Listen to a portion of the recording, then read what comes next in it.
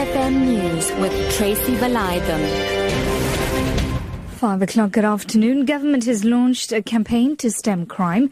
Police Minister Nkosi Nati has told a crime forum in Johannesburg they will engage police, the private sector, community policing forums and religious leaders to find solutions to the high crime rate. Nhleko says communities need to be educated about crime and government will launch what he called a massive social mobilization to engage them. Meanwhile, former COSATU General Secretary Zwelinzima Vavi has criticized government's response to nationwide student protests for free tertiary education.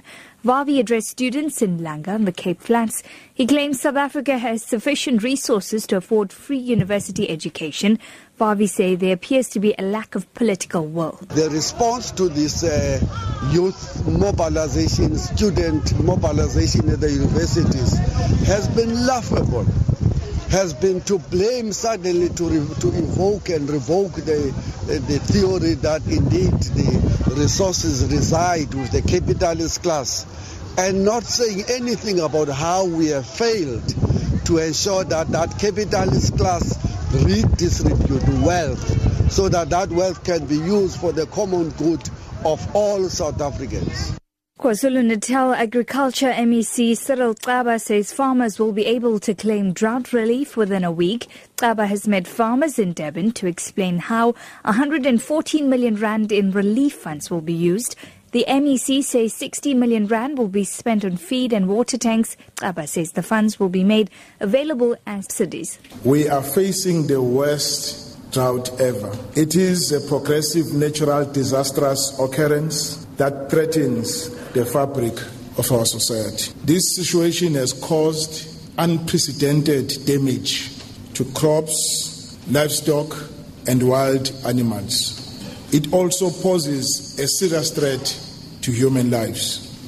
13 people, including children, have been injured after two marquee structures collapsed at a World Fisheries Day event at Humansdorp in the Eastern Cape. The injured have been taken to a local hospital. Fisheries Minister Senzeni Zakwana has apologized and says a probe is underway into the cause of the collapse. It was raining when the incident happened. And finally, to wrap up, Belgian Prime Minister Charles Michel says the decision to raise the terror alert level in Brussels to the highest level was taken after fearing an attack like the one that happened in Paris last week.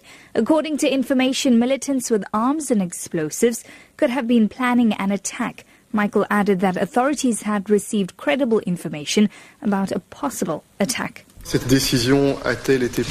We took this decision as a result of relatively precise information about the risk of an attack, like the one that happened in Paris. We're talking about a threat of several individuals with arms and explosives launching attacks, perhaps in several places at the same time. Your top story this afternoon, government has launched a campaign to stem crime. For Lotus FM News, I'm Tracy Valaydham. I'll be back with more news details at 6.